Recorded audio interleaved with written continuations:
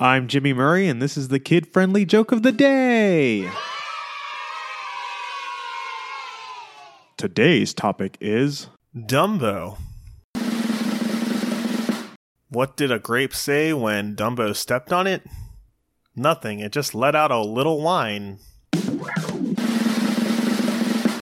I always thought Dumbo was part of the circus because he was really cute. The fact that he could fly was very irrelevant. Why didn't Dumbo own too much stuff? Well, it's because he only had a little trunk.